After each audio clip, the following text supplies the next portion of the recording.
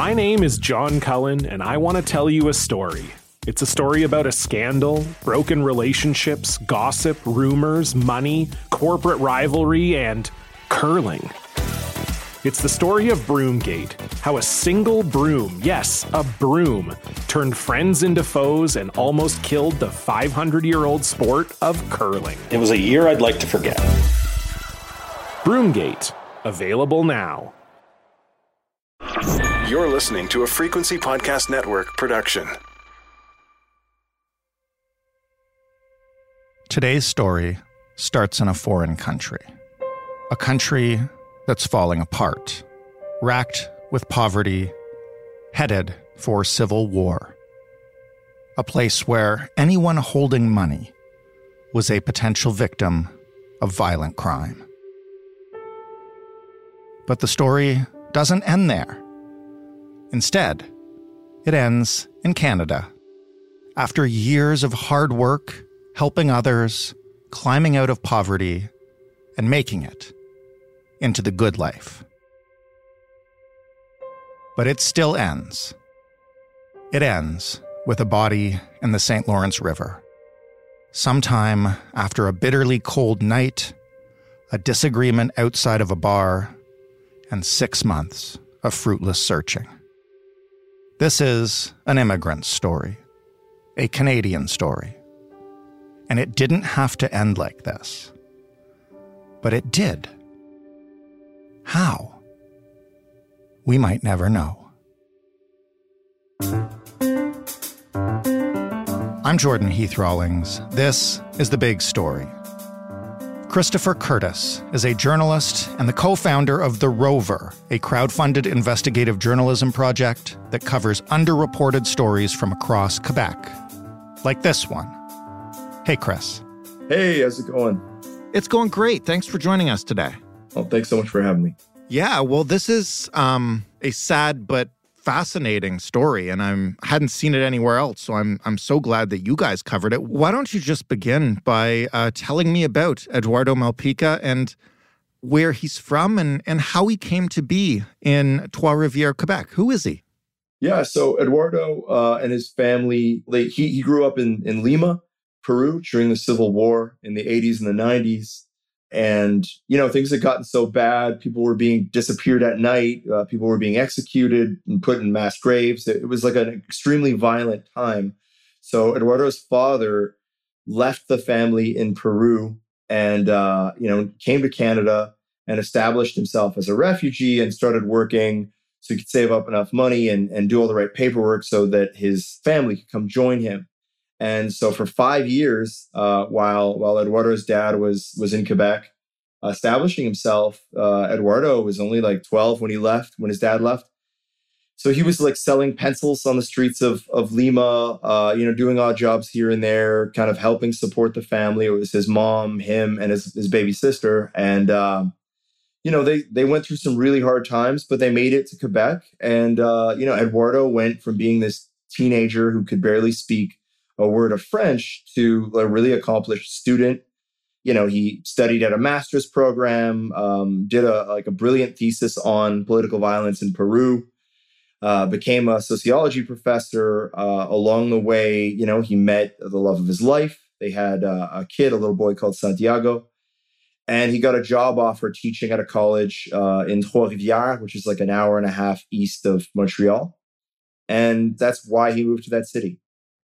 Before we get into the case we're going to discuss, tell me a little bit about the person that he was and what his friends and people who know him say about him. Yeah, well, we use this word in French called rassembleur. There's no real equivalent to it in English. And people would always call him that. What it means is you bring people together. And a lot of expats, from Latin America living in Canada, it can be super alienating, right? It's this new place, new province, new culture, new climate. And so he would kind of begin collecting these other Latin American expats. And he sort of became like the big brother of the group. Like he would text message them on Monday mornings, just like, hey guys, it's Monday. Let's get pumped up for the week. And, he would help them navigate this like strange new place that they lived in. And go over for beers, or help them find a local soccer league where they can make new friends. Like he was a really generous and kind person. Before we rewind to the details of this case, it ended last week, or at least there was closure on it. Yeah. What happened? So, Eduardo went missing 6 months ago. His body was found in the St. Lawrence River 2 weeks ago.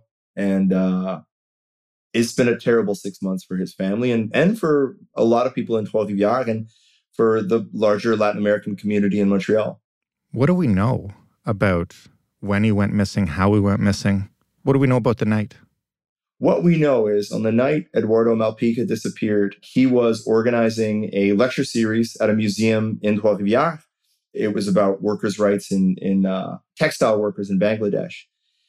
It's the sort of thing he cared about deeply. And so after the lecture, it went off great. The semester was about to end, late November, right? So him and his colleagues went out for some drinks at this bar called Le Zénob. They're having a good time. Somebody walks up to him at the beginning of the night. White guy, doesn't know him. Eduardo is visibly Latin American. He's a bit darker skinned and speaks French perfectly, but with an accent.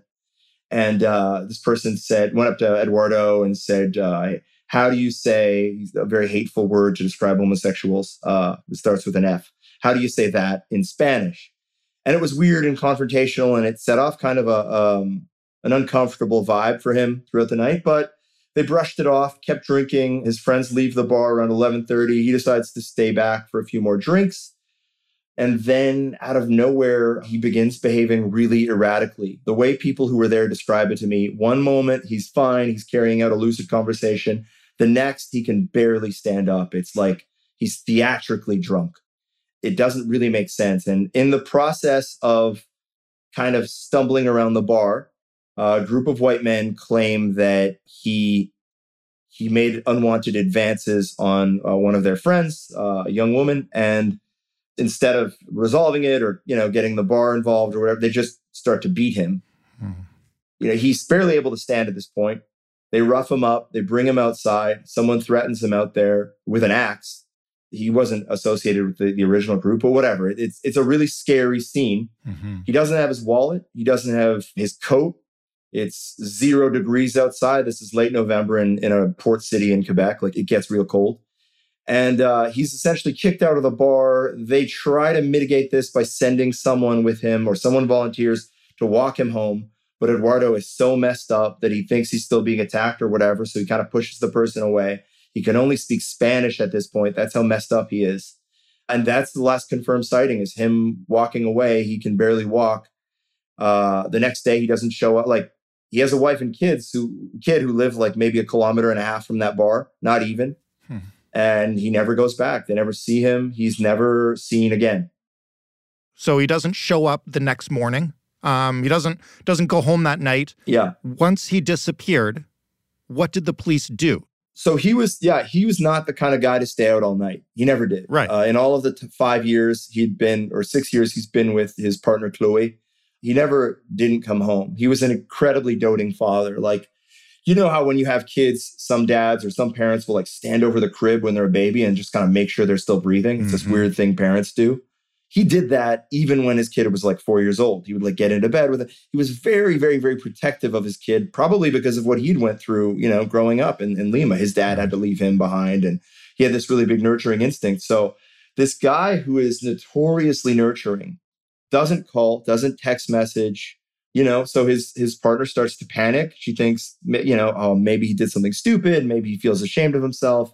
She calls around. No one knows where he is. She hears this thing about a fight in the bar, and they start looking for him frantically. And they go to the police, and the police say, look, we can only start searching after 24 hours. 24 hours pass. The police weren't going to start searching, but, and I think this is kind of an exclusive you're getting here. From what I understand, a member of the legislature had to call the police and say, like, you need to start looking for this guy. So under a little bit of political duress, the police set up a command center, and, dozens of people from Trois-Rivières start looking around for Eduardo, like in alleys, looking by the river. Now, as this is happening, a theory begins to emerge, not one advanced by the police, but Two other people at the bar with Eduardo last night, that night, they didn't know him. They saw him. They knew he was there. It's a pretty small bar. Two other people in that bar claimed they were drugged that night. One person in particular I'd spoken to describes the event in detail. She says she'd had 4 beers or 5 beers over a period of maybe 6 hours.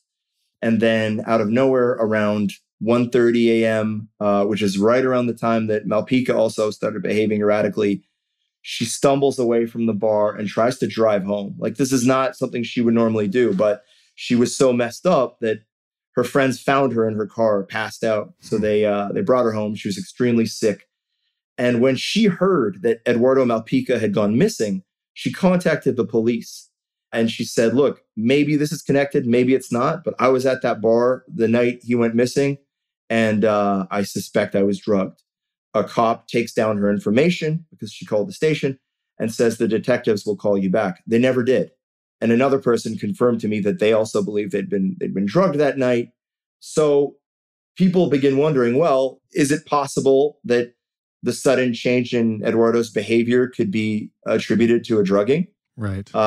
This, again, this might seem like a little much, but Trois-Rivières is a city that, like, 4 months before Eduardo Malpica disappeared, the police had to have a discussion with bar owners about druggings, or like local politicians basically saying, look, you need to start giving people plastic covers for their drink. You need to start alerting your staff about, potential predators drugging people's drinks.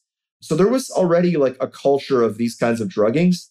And it's possible that like somehow his drink was spiked, but that's not a theory the police ever took seriously. Tell me about the confrontation. You've already described it to me. What I'm wondering is how certain police are, etc., that was all that happened, that was exactly what happened. Do you know what I'm saying? Yeah, exactly. So here's another kind of interesting point. When this happened, you have 2 police forces that intervene.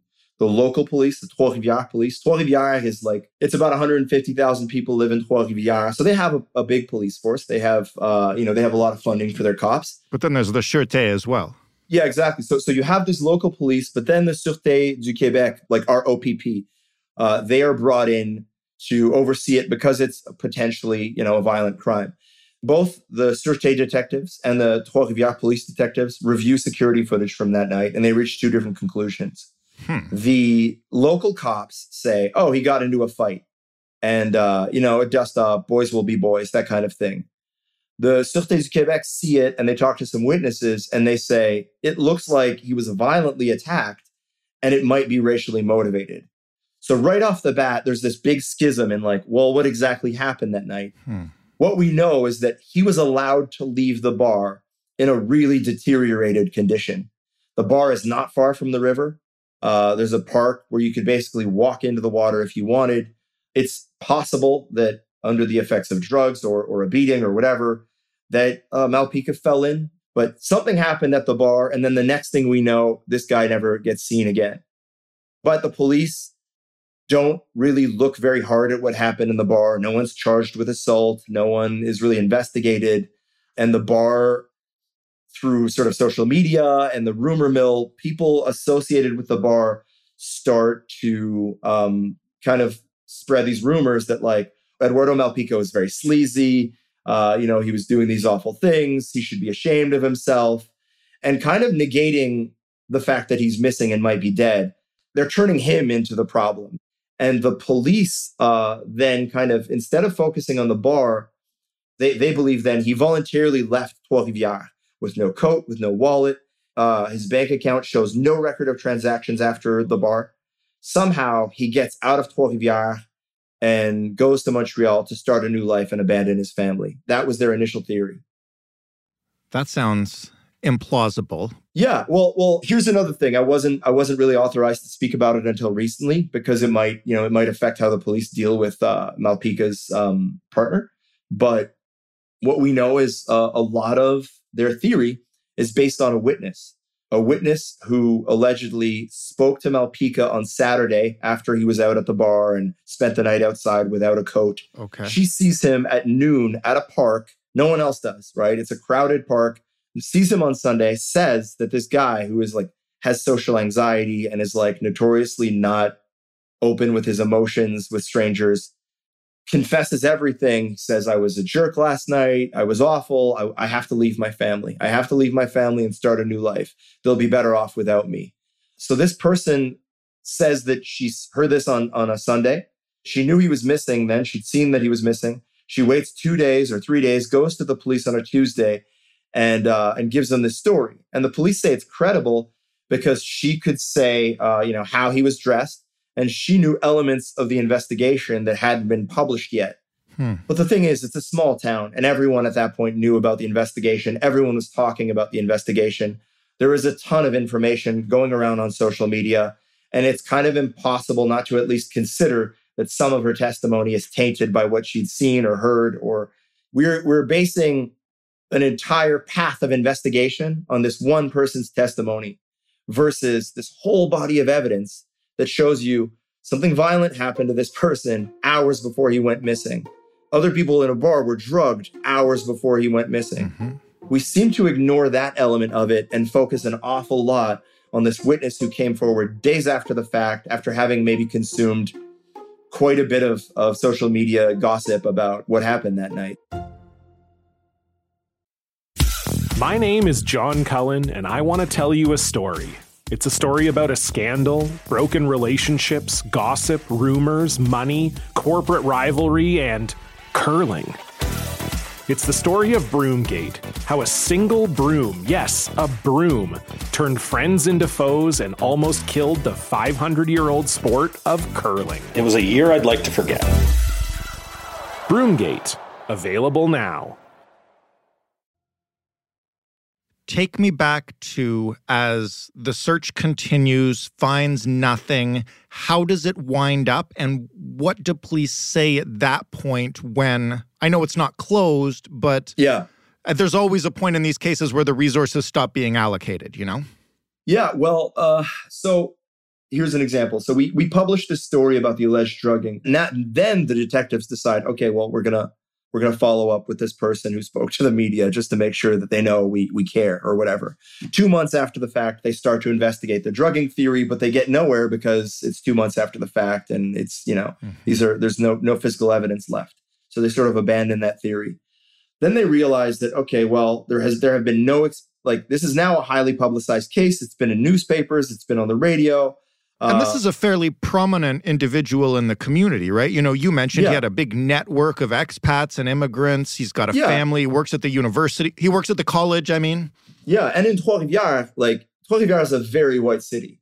And he is one of the maybe handful, there are not very many Latin American people there. So a guy without a coat on the streets who doesn't look like everyone else, who might be going through some kind of traumatic episode would stand out. Surely by this point, they have to at least consider that he might be dead. Right. And they come around to that theory in maybe late February, early March. They think, all right, well, maybe he did terrible things at the bar that night. The consensus is that maybe he groped a woman, which is terrible. But they think that he was so distraught that he groped a woman. And of course, none of this is proven, but he was so distraught that he decided to take his own life and throw himself into the river. They spoke to his therapist because he has anxiety, and his therapist agreed to breach doctor-patient confidentiality because it's a life and death issue. So the doctor said no, he doesn't show any sign. He never showed any signs of suicidal ideation. Malpica's partner Chloe gave the police his diary. His diary doesn't show any trace of suicidal ideation. If anything, this was someone who was in the prime of his life. He had just gotten what he called his dream job. He was out celebrating, a lecture series that had gone really well. Right. He had just bought a house with his wife. Christmas was around the corner. He was someone who just loved celebrating, loved being with his friends. For someone like that to people say this all the time when people take their lives. They say, oh, it doesn't make sense. But he really did have a lot going for him. And he really did. He really was a doting father and a super caring partner. And it just seems so out of character that he would take his own life without leaving a note, without kind of any sort of text message, phone call, whatever, an apology, someone who notoriously apologized all the time for everything. It just seems it just seems hard to believe. Tell me when and where his body was finally found and what, if anything, we've learned from that discovery. About 2 weeks ago, there was a man fishing in Beauport Bay, which is near Quebec City. It's about 140 kilometers downriver from Trois-Rivières. And he saw a body in the water. He saw something in the water. Gets closer, realizes it's a body, but after 6 months underwater, it's in such an advanced state of decomposition that people can't immediately tell if it's male or female. So the police retrieve his body. They give it to the medical examiner. They identify it as being Malpica because of dental records. And the first thing the police do is, as they're advising Chloe that her partner is dead, that his body was found, that they're 100% sure it's him, they put out a press release that says there was no signs of violence on his body. There are no bruises. Therefore, we're ruling out sort of any association. They were very quick to not let the coroner speak. They were very quick to not, to just put it out there that they almost absolve themselves of the perception that they might not have explored every investigative avenue they could. Is there anything we still could learn? Did the police have the final say here? Will the coroner step in? What are we waiting for? And what might we learn still? So it will take maybe 3 or 4 months, maybe even 5 months for the coroner to do a workup of the toxicology in Malpica's blood. When that happens, they might be able to tell if, How could they tell? 6 months later, they might be able to find remnants of the drug? Yeah, because the blood stops moving through your body. It still exists, and it degrades, it gets diluted. The water kind of, for instance, it's almost impossible to tell if he drowned or not because, well, now obviously there's water in his lungs. His lungs are full of water. It doesn't mean he breathed it in. It means he's been underwater for 6 months. So they're assuming he drowned. They're assuming that's what killed him. There's no blunt force or nothing like that. But they could still determine that, maybe he was drugged. They could probably get a good idea of how much alcohol was in his system, and that could add more, more theories, or that could help flesh the case out. But the big thing that people around Eduardo are pushing for is a public coroner's inquest. This could take a very long time. Mm-hmm. And what that would be is a public review of all the evidence, including having detectives testify under oath. It doesn't mean anyone's under criminal investigation or anything like that. It's just the family would be able to have a lawyer asking these detectives questions like, did you consider XYZ? Did you say this? What did the evidence show? So they're hoping for more answers because right now it's just such a confusing story. Mm-hmm. You've mentioned what a special person he was to those who knew him, to his partner and son, obviously, but to expats and immigrants. What does this case tell us, big picture, about Quebec's immigrant fabric? I know people like Eduardo are incredibly important to it. And look, I want to phrase this delicately, but I also know that immigration is a very sensitive topic in some parts of the province, particularly outside of the big cities, and things can get nasty.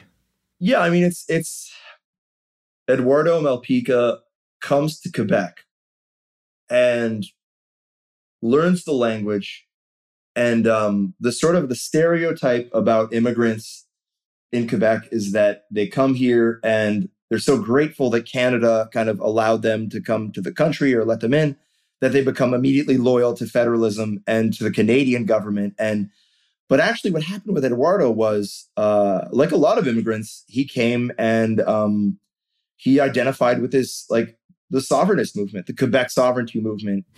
But instead of kind of joining the mainstream Parti Québécois, he joins this nascent political party called Québec Solidaire and convinces a lot of other Latin Americans to join. And they advocate for, Quebec sovereignty, but a Quebec sovereignty that's a lot less kind of based around these identity politics of exclusion and hostility towards organized religion and, sometimes hostility towards immigration. So he embraces a lot of Quebec values, and he embraces the language, and he embraces the culture, and he participates in the politics. But it's not the exact mainstream politics that I think a lot of people would want him to. So in a sense, like, I don't know, it's immigration in Quebec is hard for a number of reasons, because it's, I think, unfortunately, some bad actors in the province have done a really good job associating immigration with the decline of French, even though the children of immigrants always go to school in French and always invariably learn French. They hold on to a piece of home, right? And I think a lot of people, unfortunately, a lot of older supporters of this government assume that there's some sort of malign influence of immigrants. And when in fact, I mean, this guy's life just shows you how much he enriched that community. He was a teacher. He was someone who helped his neighbors. He was someone who volunteered at community organizations. He was someone who fought for workers' rights. Like, this is a net plus in this province. And in all of this debate about immigration, we forget that, like, at one point, he was a 12-year-old kid in the streets of Lima selling pencils so that his mom and his sister could eat. Why would you want to deprive your province of someone with that kind of fortitude, with someone with that kind of spirit?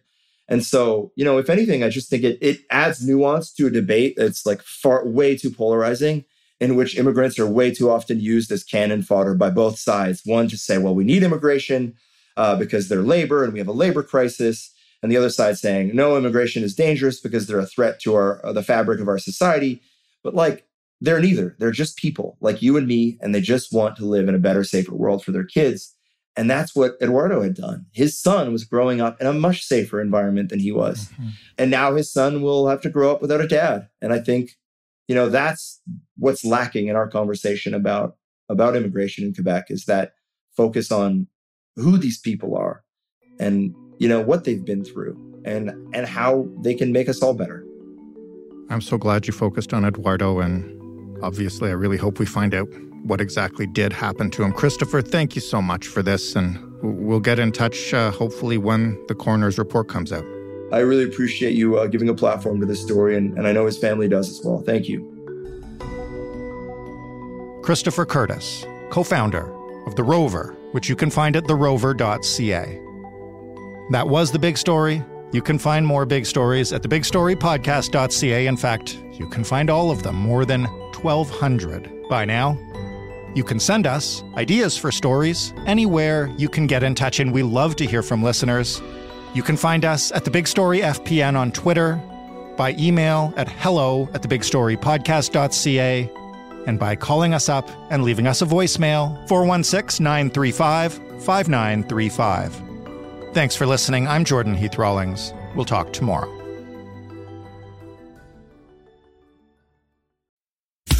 My name is John Cullen, and I want to tell you a story. It's a story about a scandal, broken relationships, gossip, rumors, money, corporate rivalry, and curling. It's the story of Broomgate, how a single broom, yes, a broom, turned friends into foes and almost killed the 500-year-old sport of curling. It was a year I'd like to forget. Broomgate, available now.